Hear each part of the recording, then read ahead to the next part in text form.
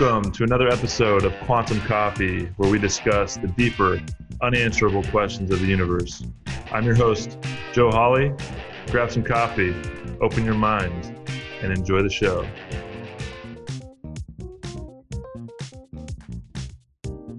And I just thought, how miraculous that this creature evolved and one day decided it would take flight. And now it soars above the earth. If that doesn't convince you there is a God, like that's, to me, mind-blowing. It's still incredible.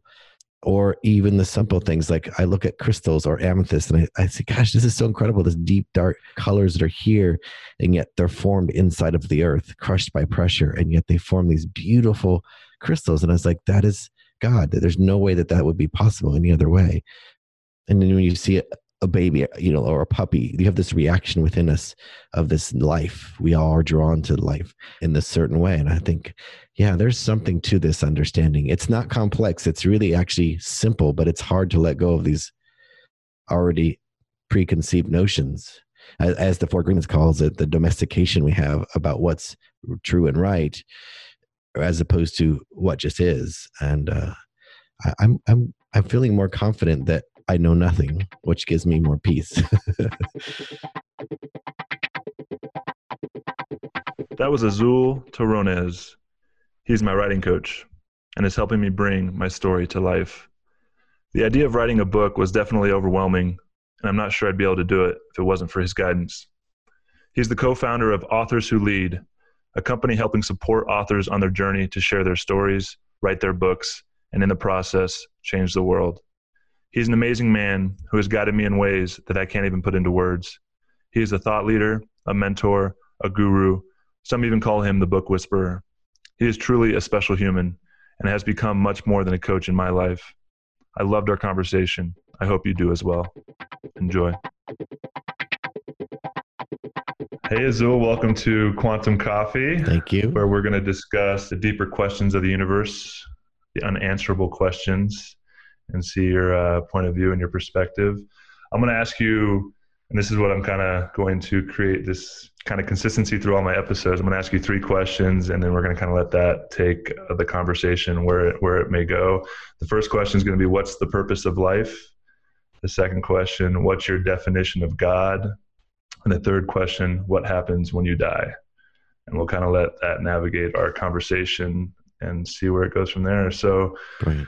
Let's start. What's the purpose of life in your eyes, in your reality, in your perception of life? Why are we here? What's the whole point? Yeah, that's so great. I just spoke to an author who wrote the book called Why Bother? And it's it's a different way of asking that question. What's the purpose? What's our purpose or anyone's purpose? And, I have been doing a lot of reflection about this. Not what is my purpose like on earth, but what is purpose in general? What does that mean? And what I've understood that for me, the strongest purpose is just being. There is no other purpose. When I sit and watch a flower and you stare at a flower, you're like, this is its purpose: to be, to live, to flourish or not, and to die. Whatever it is in the moment. And I'm trying to appreciate that about myself, that my only purpose is to be. And anytime I try to do anything more than that, live past or live in the future, I'm not fulfilling my purpose. So I tried to work on that each day. And I find it really much more difficult than it sounds. Like, it sounds like such a simple thing.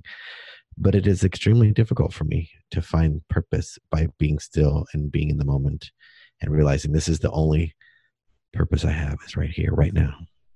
So what do you do to kind of cultivate that being? And, for people that are listening, like, how can a purpose of life just to be, right? Like, what aren't we here to do things? Is it finding balance? And what are the things that you do in your life to try and cultivate more being and getting out of your head and more into the moment? Yeah. I don't think it's without doing, but when you are doing whatever it is, whether you're serving in a role or a job, or even as a role as a parent or a spouse, that's still a purpose. Whatever you're doing is that thing. And, I'm not sure that I'm supposed to be doing any more than I am, because this is what I'm doing. But like being present during the doing. Right. Mm. It doesn't matter that I might be a speaker on a stage or serving in parliament or, a trash man. I could fulfill my purpose by being that thing in that moment and not longing to be something else until I am. And so if you want to be something else, then just be that thing and then live it completely. So what does it look like for me? Meditation has really helped because I didn't realize how hyperactive my brain was. I always feel like I'm a very peaceful guy, but internally my head and my mind is constantly living in the future or in the past. And sometimes just sitting and doing simple things like if I can watch the sunset, watch it set, because that's an amazing moment, to appreciate. Or to tell someone I love them, because this is the only moment I might ever have to tell them. And, I'm very fortunate that I get to interact with people during these times. I still get these connections, and this is how I built my life, But when I do see people, I really think, wow, this might be the last time I see them. And not in a dreadful way, but because it's true. So, meditation is done. You know what? Sports that make me swim, like swimming or yoga, that make me have to breathe more than I'm used to, that really helps me too.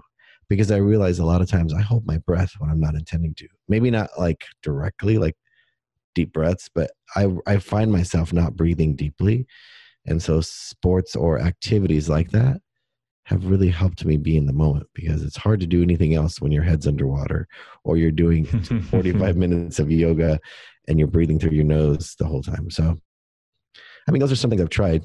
Yeah, breath is a beautiful thing. Breath is the bridge from the conscious to the unconscious, right? It's the one thing that we do unconsciously throughout the day, just breathe to live. And then as soon as we bring awareness to it and consciousness to it, and we're aware of the in-breath and out-breath, we can actually control it.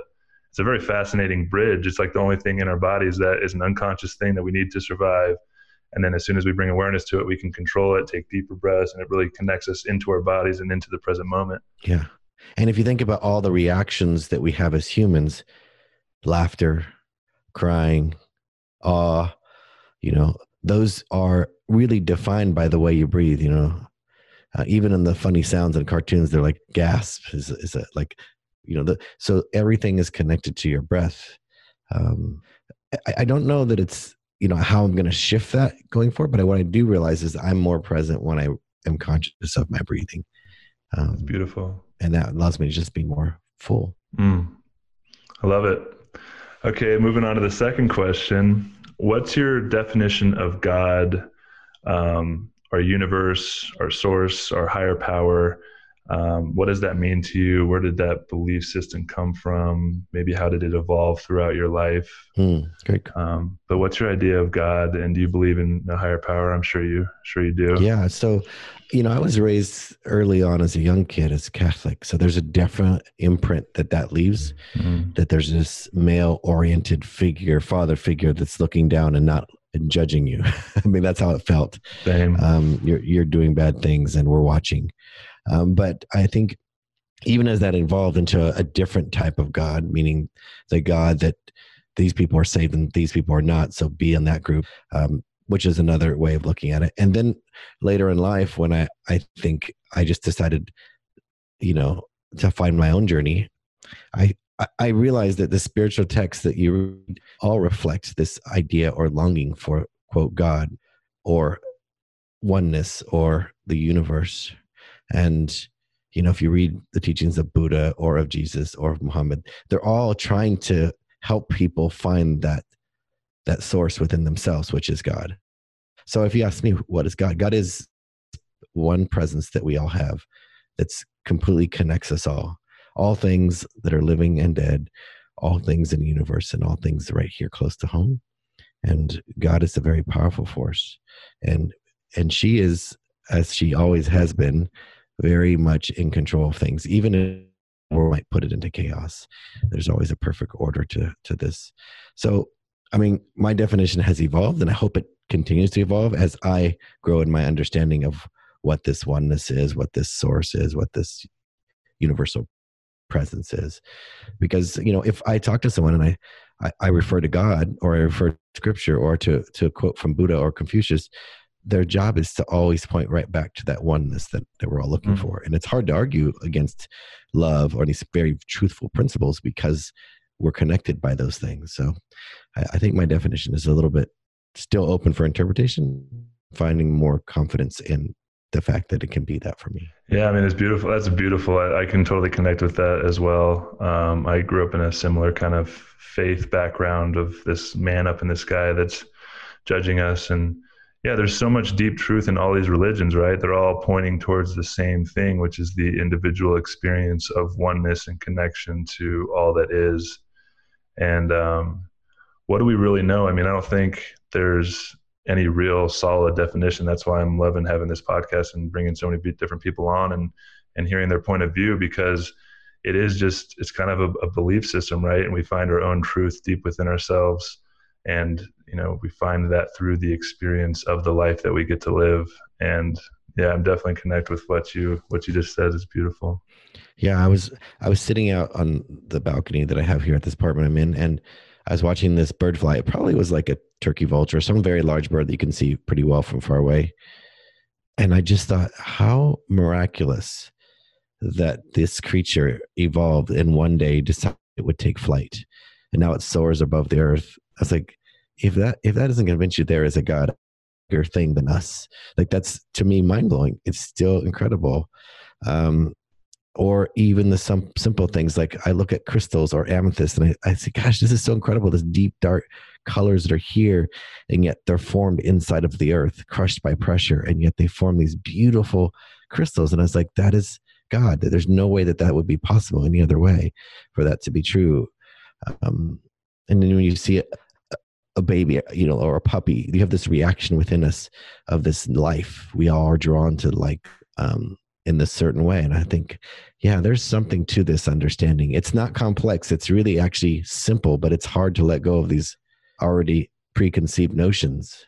As the Four Agreements calls it, the domestication we have about what's true and right, as opposed to what just is. And I'm feeling more confident that I know nothing, which gives me more peace.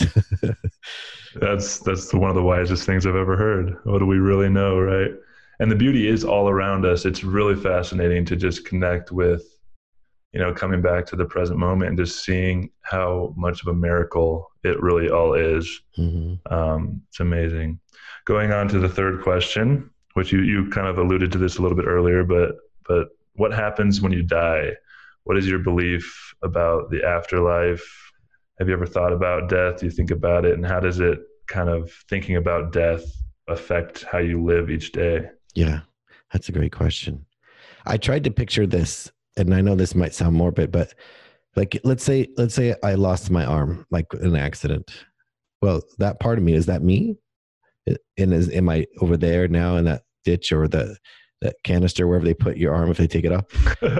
It's like, is that me? Is that part of me over there now? And if they took my other arm and put it somewhere else, am I over there now? And how much of me could they take away that I'm still, quote, me? Could they take everything except for my brain and make, like, what part could I say I'm not me? And then I realize this conscious presence is me. I'm not this body, which is hard. I'm not this form that I feel or that I express myself through. I got to be something else. It's so hard to not identify yourself with this form, this body. And once you can let go of that, you realize death or life is not any different. Like dying, just because we don't know what it is, doesn't mean it's any different than we are now. I don't know what consciousness will feel like, but part of it is because I'm struggling with feeling what is consciousness now. The more I get in touch with what is consciousness now, the more peace and excitement I get towards death, because it just means I'm closer to knowing who I am. I think we fear the other things, which is purpose, the one we started with. So that's why we're afraid of death, because maybe we haven't fulfilled our purpose. But if you spend your life being, then your purpose gets fulfilled every day. You get closer.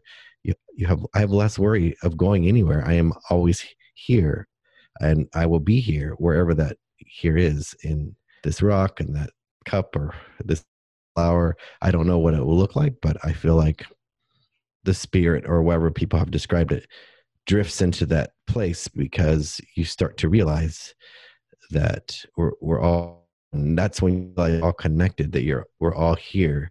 And that's why those teachings, like anything you do to your brother, you do to yourself. That's why you should love your brother as yourself, right? Because that is you, you are them. And I think it brings that closer to truth. And so there's several reactions. You see people who are conscious enough to understand they're dying, as they approach death, start to feel this complete sense of peace because they finally understand this is my purpose. And I'm hoping that that's how I enter into it, and I think a lot of it is I lost one of my best friends when I was 20. He was 19. He killed himself. And I always worried that I would never understand what was that for. And what it was for is to realize this is the only moment we ever have. And as we walk into death, that will be the perfect moment as well. It's easy to say that now. I'm not dying, but I want to think that good now. So when I do, I'm like, oh, here it is. This is exactly what I'm here for, because this is what's happening. Mm-hmm. This is my experience, and there's nothing to fear because I will go into the same place that I already am. Yeah, closer to myself. That's beautiful. Wow, thanks for sharing that. Yeah, I mean, it's we all have this shared experience that we're going to have to go through, which is death, and it's I think the Buddhists they train their entire lives to be present and approach the moment of death with freedom and peace rather than fear. And if they're able to do that, that's in their belief system when they can transcend the rebirth and reincarnation into oneness and reemerge with unity and God consciousness. So it is, we don't know, right? Like everybody that's alive, there's a lot more near-death experiences that happen nowadays with modern medicine and everything. But until we actually go through it, we don't know what the experience is like. And I think a lot of the fear comes around from this deep fear of the unknown. I think a lot of people have fear of the unknown when, whether they lose a job or have to move to a new city or doing something that they're not used to, it's still that fear of the unknown. And there's a deep fear of death. But for all we know, it could be, and from, like you just talked about, terminally ill people who, accept it, have this deep peace. It's like, it could be one of the most beautiful experiences that we ever get to experience in this life. And just because it's over, there is definitely a piece of us that is not this body, is not this mind, that will go on. The question is that, does that piece that go into oneness that is God, or is there still a soul or spirit of separation that you still get to hang on to, like kind of an experience in that afterlife? Or is it kind of just, you go back into oneness and then the experience is over kind of thing, but you're still conscious? I guess it's fascinating to think about. Yeah. The only way I can kind of think of it is if you've ever been somewhere out, like in the desert or where there's zero like light and you just see the stars and you could actually see the Milky Way glowing, and you realize there's billions of stars, and you think those stars are as bright, if not brighter than our own sun, and they're light years away, and yet we can see them. And if there's more stars than there are grains of sand on the earth, like my mind just blows open, goes, it's incomprehensible. It's not. So I was like, I could just appreciate the fact that I know nothing about any of that, and to try to solve it without knowing is almost futile. Like, because then you have to create an identity of something that isn't, and there's no need to figure it out when you already are. So the more in touch you're with yourself, the more clear you get about what that all will be like. That experience will be like. Will we be in other? I don't know, because the fact that you and I are having this interaction across digital, waves, when I was a kid, would be sci-fi fantasy. Yeah, magic. There'd be no way. I was still blown away by how the phone worked, and so to try to process what would it be like, and will we still be like this? I have no idea. If man can create these kind of tools, what can the creator who created all things make? Like what could be? Who knows? Like, I'm excited to figure it out, find out when it's time. But I always think about those things. And that's beautiful. Even in this lifetime that we live now, what is possible, right? Mm-hmm. If you start connecting with these ideas and you look up at the stars, I know the first time I saw the Milky Way disk in the sky and the stars, I felt like I could reach out and touch them, like blew my mind wide open too. It's like, whoa, how small are we? Yeah. But how big are we at the same time? Like we are the living miracle of this existence. And it makes you question, like, what is possible now? I mean, we live in these rigid structures and stories that we've created over, thousands of years in our society. And who says that there's not things that are seemingly impossible now? I mean, like you said, this being able to communicate with you and see you real time and have a conversation with you and see your face, like that's magic. I mean, we can instantly manifest things into reality by speaking them. We could be like, hey, Alexa, I need more toilet paper. And in 2 hours, it will be at your front door without anything you had to do with your hands or anything. You literally speak it into existence. Like that's magic. And if someone 100 years ago, you told them that, they would be like, no way. There's no way that's possible. Yeah. There's just going to be these iron birds that we create that'll fly in the air with people in it. Oh, sure there will be. And it's all happening so fast. Still marvel at planes. Yeah. I don't know what futurists said it, but like if you looked at the way information doubles or grows, it would take X amount of time for all the information in the world to get to where we are in the 1950s. But it's like it doubles so quickly that the amount of information that we're able to process, create, understand is increasing. So, I mean, we're just trying to catch up. Like if the mind of a human's more intense than a computer, just think of how much more we're capable. Because this computer, I don't know how my computer does any of this stuff, but our minds are capable of creating and generating even more, processing even more information. There's parts of our brains, even in connection, that we're not understanding, that have nothing to do with the way we think. It's a deeper connection. It's like when people experience, like, I feel like I met you. The truth is, maybe you have in a deeper way than you even know. You can't prove these things, and science are talking more and more about what is serendipity, what is luck, because they're trying to help us understand the science behind things like luck and happenstance or circumstance that kind of come to be. The truth is, I think humans have a lot more power than they understand, and it's not just what they're thinking; it's about who they are and what they're feeling. I love that. Well, let's go talking about the future and how we move forward. We're going through a big transition collectively as a planet right now, and I think there's going to be a lot of change moving forward. And I know you're really connected with education, and you've been in the education system for a long time. And I just wanted to give a little bonus material for those that want to stay tuned on how you view, the old system, the way it's worked, and moving forward into like a better reality that we can create and think outside the box. Because all the issues that we go through globally really do come down to how we educate the youth and how we can empower them to make creative changes moving forward, rather than trying to structure it into this like standardized testing model where it's all competition, but really empowering them to make changes that's really going to help save the planet in the future. Yeah. So first, in context, school is relatively new, not learning or centers of learning, but school as we know it, meaning K-12, everyone goes to it. It's fairly new in the last 150 years. But as it started to evolve during the Industrial Revolution, factories needed workers that could follow the rules. So these older educators started to create these factory models, like we need to produce compliant workers. And we got to get some of these young kids out of the workforce because they're working factory jobs for men. We can pay them pennies, but let's get them somewhere where we can train them so when they become them, they'll do more like what we want them to do. When the bell rings, they get up. When the bell rings, they return. They know how to have a 30-minute lunch. They know to follow the rules. They know not to question, right? That's kind of the model which school's building. And this committee of 10 white, wealthy men decided what the actual content of school would be. It wasn't based on anything besides they decided that we're going to teach, for example, in school, that you'll start with biology and then you'll do chemistry and then you'll do physics and science, because it was an alphabetic order, Wow. Not because it's the right order to learn anything. And they picked the categories, the topics that we would learn: history, math, science, English. They just chose them. And it's such an archaic thing because do we need those things? Not like that, not in that order. So a lot of the structures, people they think of schools being good as if you get into a good college.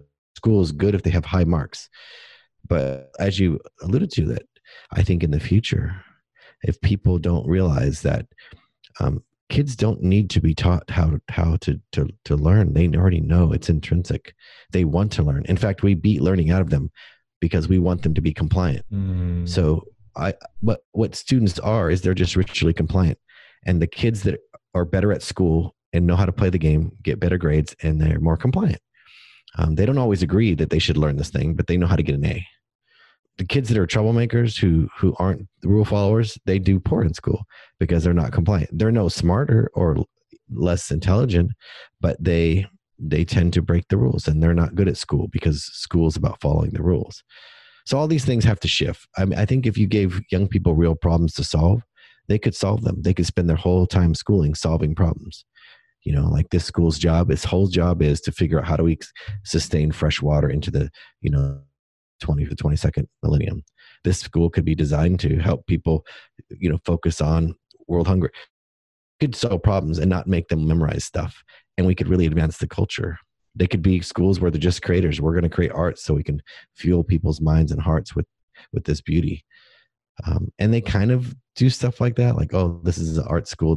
But their purpose still is to get them to college, which I think if this doesn't help colleges collapse, I don't know what will, because they're so expensive for so little return on their investment. They're not centers of learning. They're centers for developing some sort of business model, right?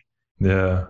And hierarchy, right? And like graded out, and like where you're at, where you're rated in your class, right? And that's determine what job you get.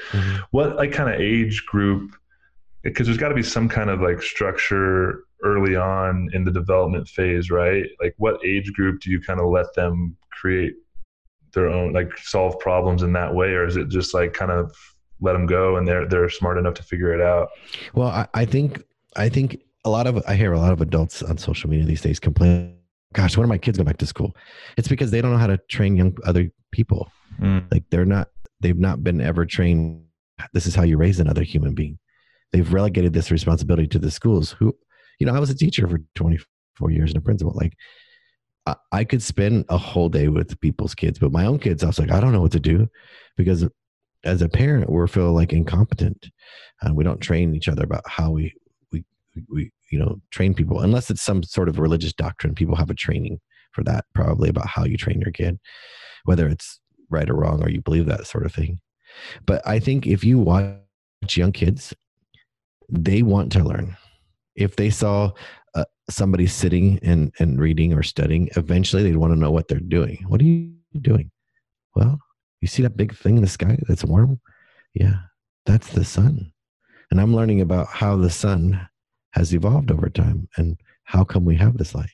And they'll start asking questions. If you guys see a 5-year-old, all I do is go, why is this happening? Why is that going on? They want to learn. That's the thing is, we say, shh, that's enough. And then we turn off the learning mechanism in kids. Yeah, we tell them because I said so, or because I'm an adult, or like they ask why, yeah. Right? And we should just say, I don't have an answer. That's a good question to keep asking. I think the Socratic model, or Socrates, his whole point was, I'm not teaching you a thing. My goal is to ask you intelligent questions so that you can ask intelligent questions, and to question the world, like learning through questioning and being curious. We've squashed curiosity, because curiosity is the thing that fuels innovation, change, learning, empathy, all the great things that happen. So I think, what does it look like?